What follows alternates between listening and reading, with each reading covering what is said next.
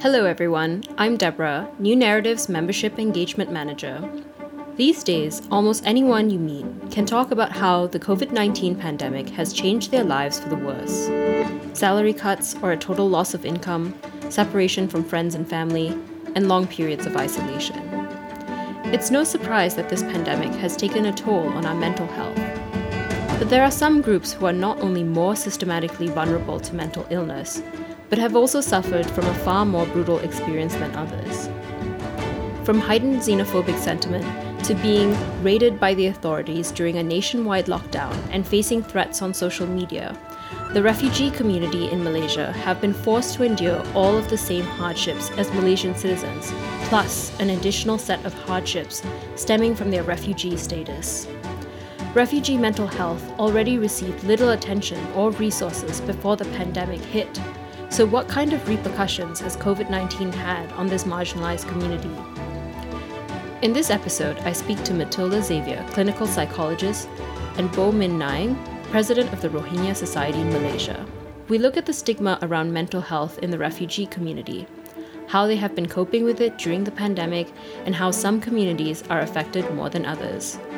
If you enjoy what we're doing, please do support our work by becoming a member of New Narrative at newnarrative.com/join. Memberships start at just $52 a year. That's just $1 a week. Or you can donate at newnarrative.com/donate and check out our website at newnarrative.com for more stories from Southeast Asia. And now, here's the interview. So good morning to both of you. Thank you for agreeing to this interview. How are you both doing? I'm fine, thank you. Me too, I'm fine. So welcome to the show, Matilda and Boh. Thank you for joining me today. Let's start with some introductions. Matilda, you're a clinical psychologist, and part of the work you do focuses on working with refugees and trafficking victims. Can you tell us more about your work with these marginalized communities and what influenced you to take this on? Thank you for having me on, Deborah. Do you want to know what influenced me? I actually started off as a volunteer with MSF, Doctors Without Borders, and we started working with the communities in the communities, refugee communities around the Klang Valley, right up to Semenyih and Lenggeng. We also went to detention centers and so on. In 2005, that's a long time ago, and I learned a lot as a volunteer, so I decided to go and do my master's, and then MSF, that chapter of MSF left, ACTS asked me to join them, so I have been continuing with my work with them once a week. And what does ATS stand for? ACTS, as in X, a call to serve. This is an NGO which has been working with refugees for the longest time. They actually were established in 2003, and we have been working with refugees for so long. We have mobile clinics, we have a static clinic in Brickfields. Previously, we still do, now we can't. We used to visit all the detention centers for medical as well as mental health services. We used to visit the communities before our static clinic was established, all over in the jungles as well as within the urban areas to provide medical as well as mental health services. Right. So it sounds like, you actually had outreach pre-pandemic. A long time ago before itself. Right. And so now during the pandemic, how do you get in touch with people who need your services and who pays for them? Okay. Our static clinic is still open. So those who need medical care, they will still come to our clinic either with a doctor's letter when it's necessary, because of police and all that, MCO and all that. For those who are not able to come because of security purposes, we do our sessions over the phone. We do have clients coming in for face-to-face sessions, but we also, because for their safety, we do the sessions over the phone because of the pandemic. Mm-hmm. And also for security purposes. And are your services free or low cost? Free, except for medical. Medical, they just pay a little bit for the medication. But for mental health, our services are free. Excellent. That's great to hear. And Bo, we're really glad to have you join us on the show. You are the president of the Rohingya Society in Malaysia. How long have you been in that role, and what does it entail? Yeah, I was in that role since 2016. But before that, in 2015, I was Secretary General of Rohingya Society Malaysia. Then again, I was elected as President of Rohingya Society Malaysia. But actually, our Rohingya Society Malaysia, it was established in 2010. So since then, we are, working for the Rohingya refugees here. So for those who are registered with UNHCR, also unregistered people.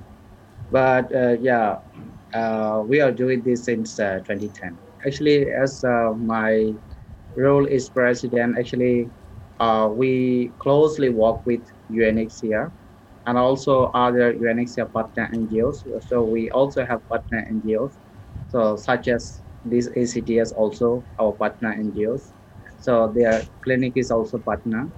So since long time ago, we have been working, together with.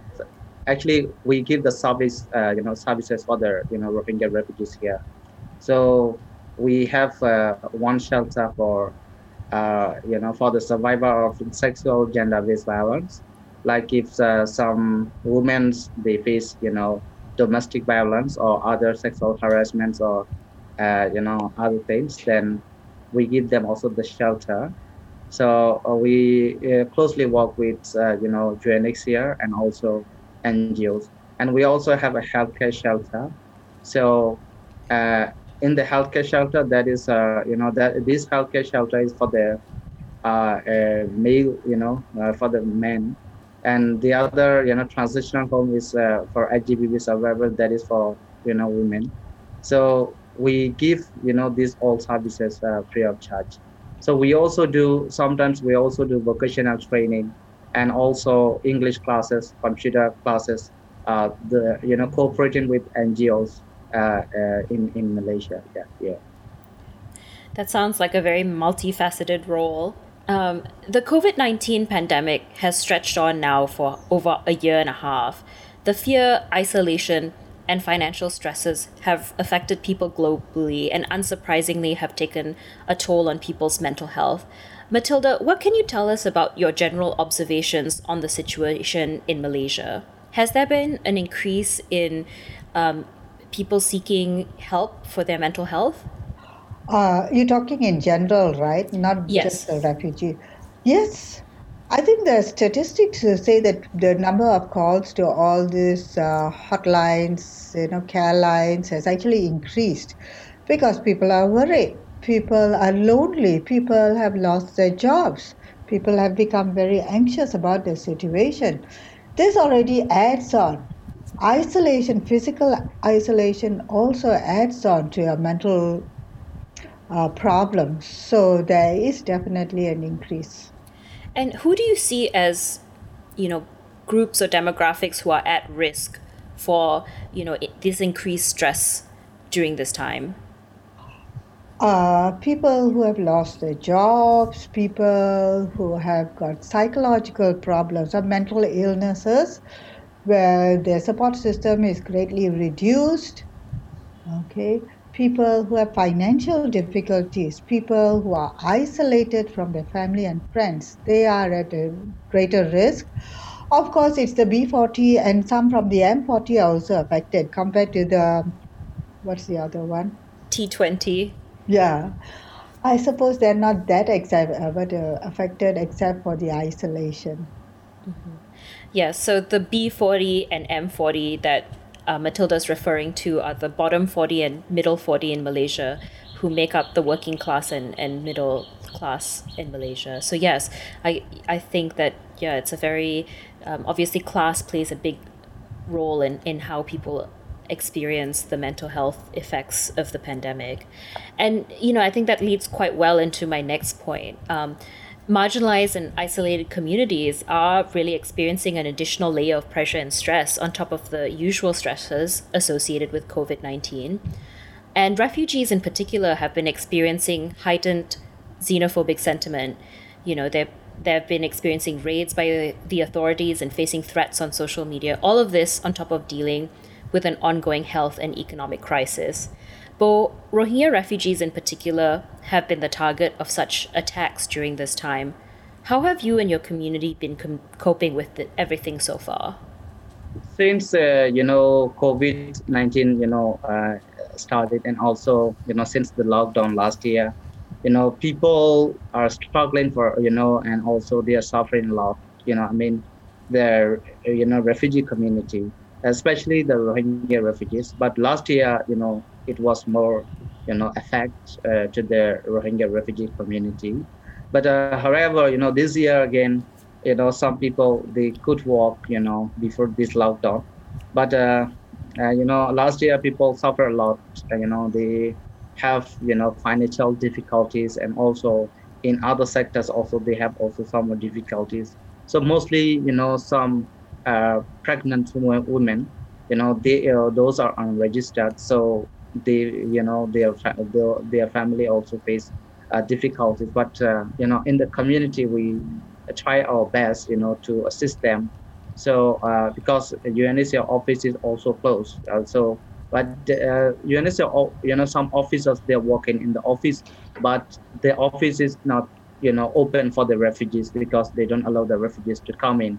That's why it's a bit hard for registration. So then for to add the wife in the family, so we do some referral. We did some referral. So we have been doing the referrals since last year, lockdown, for the pregnant women. So we especially do the referral for those pregnant women who are pregnant in 8 months, like 9 months, or who will be admitted to hospital soon, or who are in the hospital until now. And also we also do some referral for those sick people, like those need hospital admission for their treatment. We also do some referral. But since last year, in last year we need to refer a lot of cases for the food distribution. Actually we don't have fund to distribute the foods, but we also refer the cases to our close partner NGOs and also UNHCR. So last year, some people survived, anyway, but some people were evicted because they couldn't pay the house rental for few months, like 3 to 4 months. They couldn't pay the house rental, and also people they were some refugees families, they were evicted from their house. But this year again, or at the first few months, they could walk. Some refugees could walk, and also they try to do the best to maintain their life. But again, the MCO started that because the COVID cases are increasing. So then everyone in the country, even the Malaysians and refugees and migrant communities, they are struggling. All are struggling in Malaysia, who are living in Malaysia. But Rohingyas are more, because at this time, they are not able to walk. They are not able to go to work. So, however, they get some depression, and also, but since last year, some Rohingya, they have got some experience that they can ask, help from NGO or UNHCR. So some are, contact to UNHCR or NGOs. Some contacts to us, but we don't have budget, to assist them. However, from our side, we refer the cases to other NGOs who can assist them. Mm-hmm. And these referrals are for their mental health support? Is that the kind of referrals you're doing? I know earlier you said that you were referring people for, physical health, like pregnancy or, physical illnesses, but are you also making a lot of referrals for mental health support? On mental health support, if we have some serious issue, like the patient is too serious, then we refer the cases to, we advise them to go to HCI. So HCI is based in also Brickhill. so near ACTS, I think. Yeah. So they give the some medical services for mental health. So we advise them to go to HCI. Sometimes from our side also, we refer few cases to HCI if they are very serious. And have people been coming to you with, expressing their despair or their sadness over the job losses and financial troubles that they're experiencing because of the pandemic? Yes, some people are in trouble. They need the financial assistance. As I explained you, some people they were evicted from the house last year. So this year also they cannot give 2-3 months rental again. So as the house owner, landlords are Malaysian, they also need money. But however, some of the landlords are understand to them. So some people they negotiate with the landlord. Some other people they ask financial assistance from NGO and UNHCR.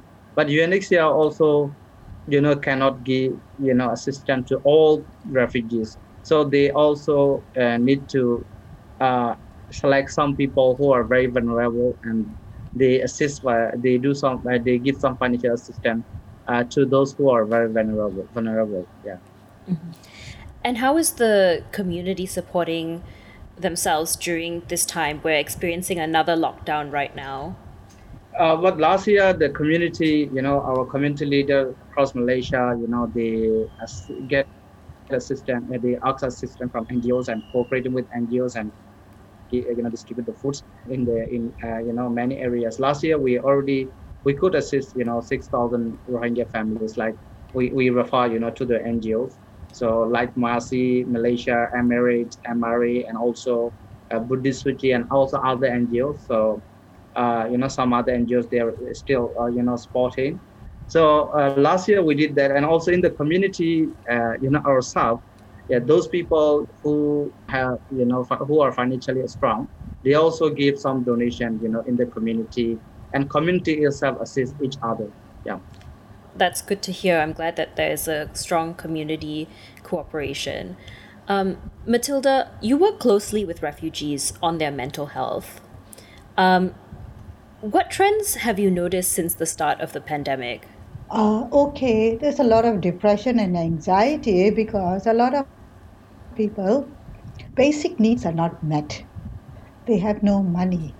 Despite so many NGOs providing food aid, sometimes it's not enough because even refugees are, even NGOs are stretched thin. So people worry about the babies not being able to get the milk. People worry about whether there's enough food for their children, paying the rent, like what Bu Minyang said. They have no money. That is one. The other is a fear. You know what has been happening lately, right? In Malaysia, they're rounding up all the illegal immigrants. Refugees are actually not recognized in Malaysia. They are actually considered illegal immigrants in Malaysia. So the safety comes into play.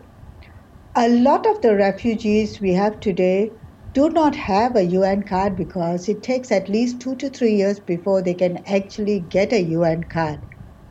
And now with the MCO, the MCO has been going on for 1.5 years, UNHCR, they had to close down some of their departments, they opened sporadically, so it takes even longer for them. So if you do not have a UN card, you're not registered as a refugee or even an asylum seeker, you are at risk of being arrested and being thrown into detention centers. Remember, some time ago, UNHCR was not even allowed to go into the detention centers to register the people. So that adds another layer of fear to them. And of course, it makes their mental health even worse. And even with a UNHCR card, I believe you are still vulnerable to detention. You are.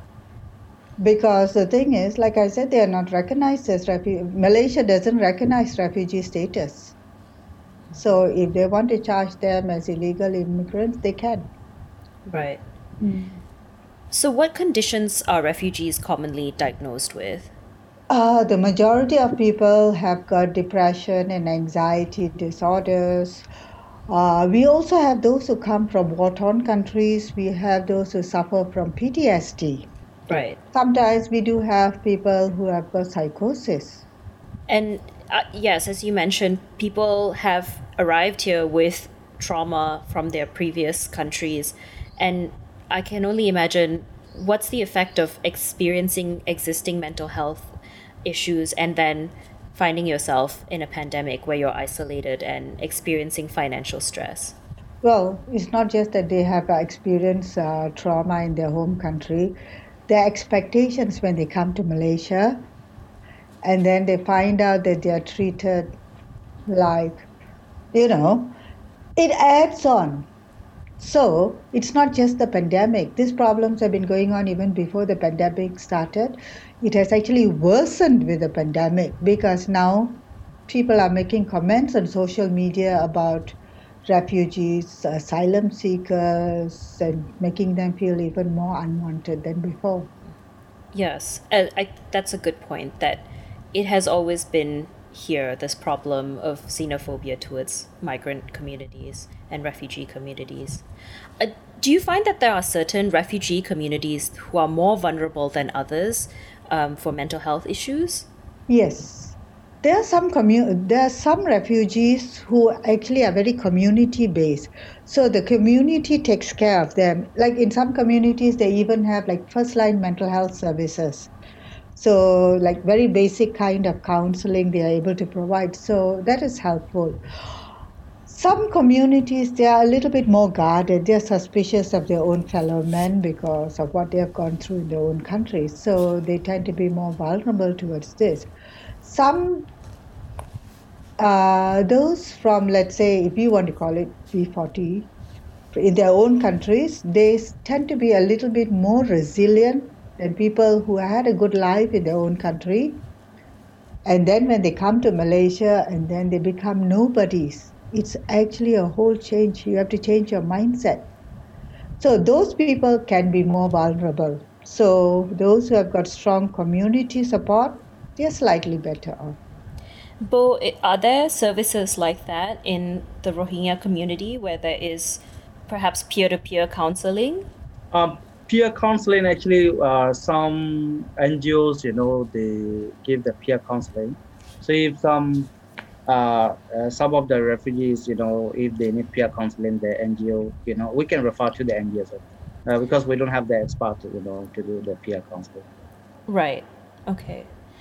And there have been reports about a rise in suicides among the refugee and undocumented community. Amnesty International also mentioned this in a statement recently about migrants and asylum seekers. What kind of effect has this had on the community? Yeah, since the condition is a bit bad, so people got depression, and nowadays many Rohingyas in Malaysia, I mean those who are registered with UNHCR, they are requesting for a third country resettlement. So they have only the way to be resettled to a third country. So, but it's impossible for UNHCR also to resettle all the refugees at once to a third country. So because it just depends on the third country also how they welcome the refugees and how many refugees they will welcome in a year. Yes, it must be very difficult to be stuck in this limbo. This is a question for both of you. What kind of support does the government provide to refugees in this area? Do they have access to the same support Malaysians have, if any? No, it's a bit different. So, I mean, those have UNHCR cards, only they get 50% discount at the government hospital. Matilda, do you know of other, besides that discount at government hospitals? Do you know? Okay, they have the 50% discount like what Pu Min Yang said from the expat rate, but government hospitals, they have to pay. Right.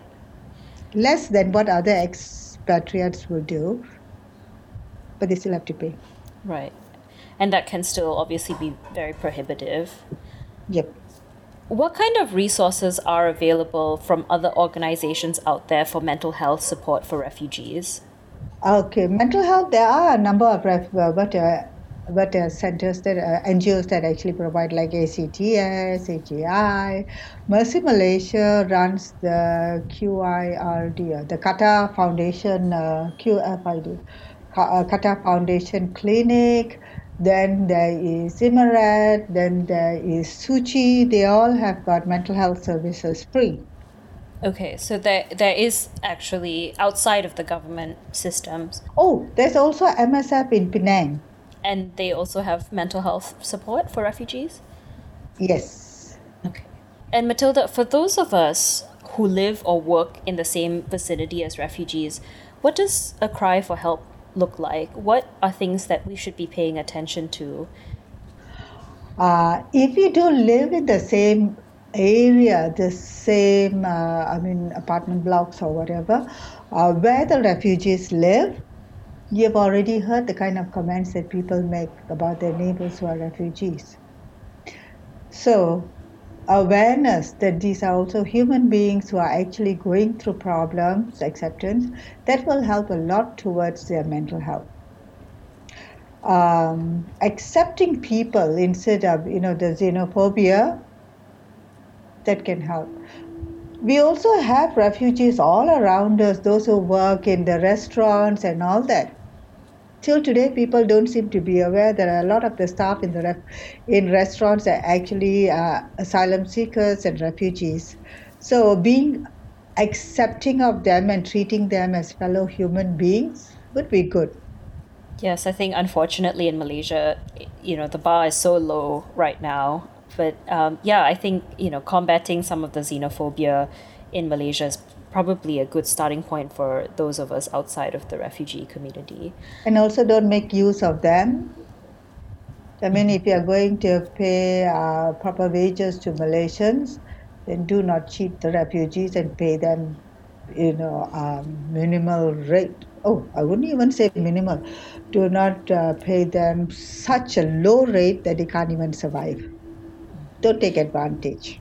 Yeah, it sounds like, especially now, survival is really tied in with mental health. Yes. Right. So would you say that ensuring that refugees have their basic rights taken care of, like food and shelter, would go a long way towards also improving mental health?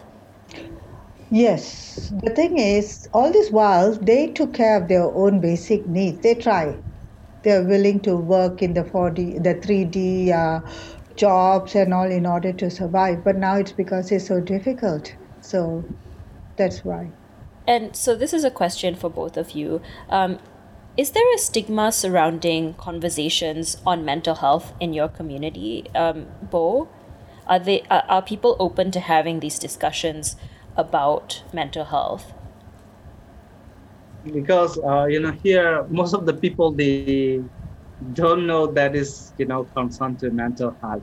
They are only expressing their suffering. So only some of the people, they understand what they are feeling. So that's why because sometimes they don't know, because they are in a very difficult condition, and they don't know themselves, they are suffering something.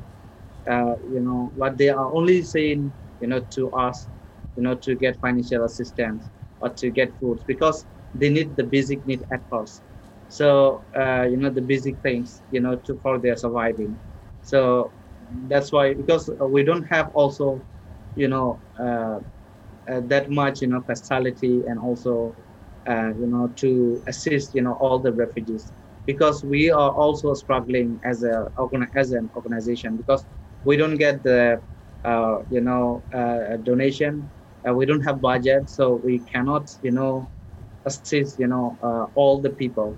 So only we can assist those who are very vulnerable. So if they need it, so if they have any strong, medical recommendation or something, then we can consider to assist them as much as we can. And Matilda, how have the people you've met and treated responded? Were they comfortable with having these conversations? Okay, it's very interesting when it comes to refugees. they themselves are actually, they themselves want to receive mental health services, counseling or psychotherapy, uh, because they find it very helpful. There's someone who is listening to them unconditionally. There's someone with whom they can pour out all their problems. Someone who can talk to them, who is not experiencing the same problem. Because if they were to go and tell their friends, I'm feeling like this, the friend will say, we are also in the same boat, don't complain. Right? So those who come to see us, they are very open to receiving help. But at the same time, they are also afraid that other people will know that they are receiving help, because the other people in the community might assume that they are crazy and stay away from them. People like to gossip. So there still is a lot of stigma surrounding So the stigma is about letting people know, but the stigma is not so much about avoiding mental health services. Yeah, only some survivors, like HGV survivors, if they want like counseling, we can refer to some NGOs who are doing for these services, and they give some counseling also.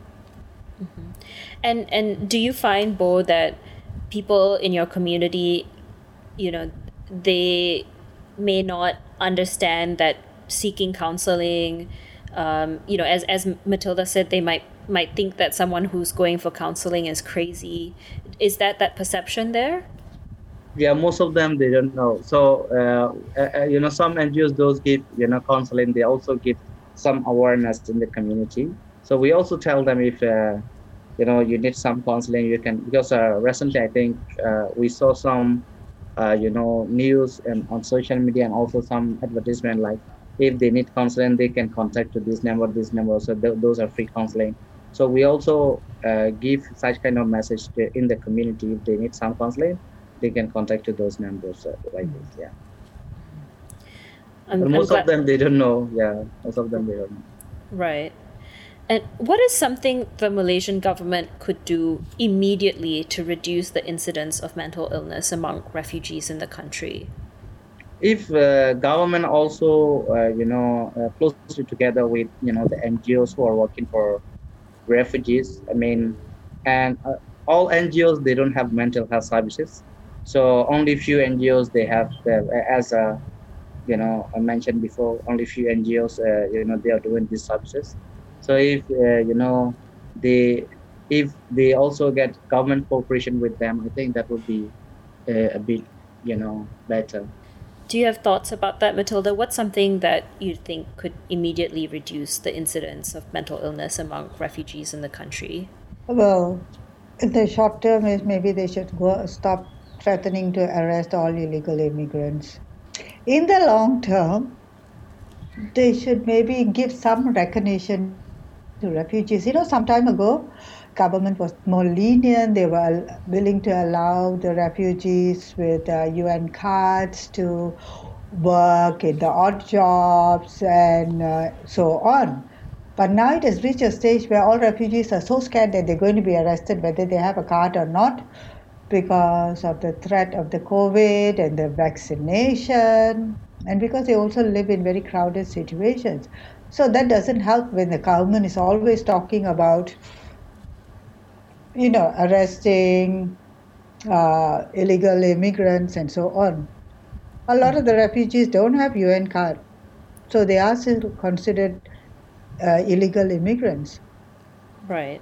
And I can only imagine that kind of fear and uncertainty is wreaking havoc on people's well-being. So thank you both for sharing your thoughts with us. Before we cap this interview, do you have a final message you'd like to share with our listeners? I would say that mental health services, mental health is very important for refugees as well as other Malaysians. So it's time we start treating people with more compassion.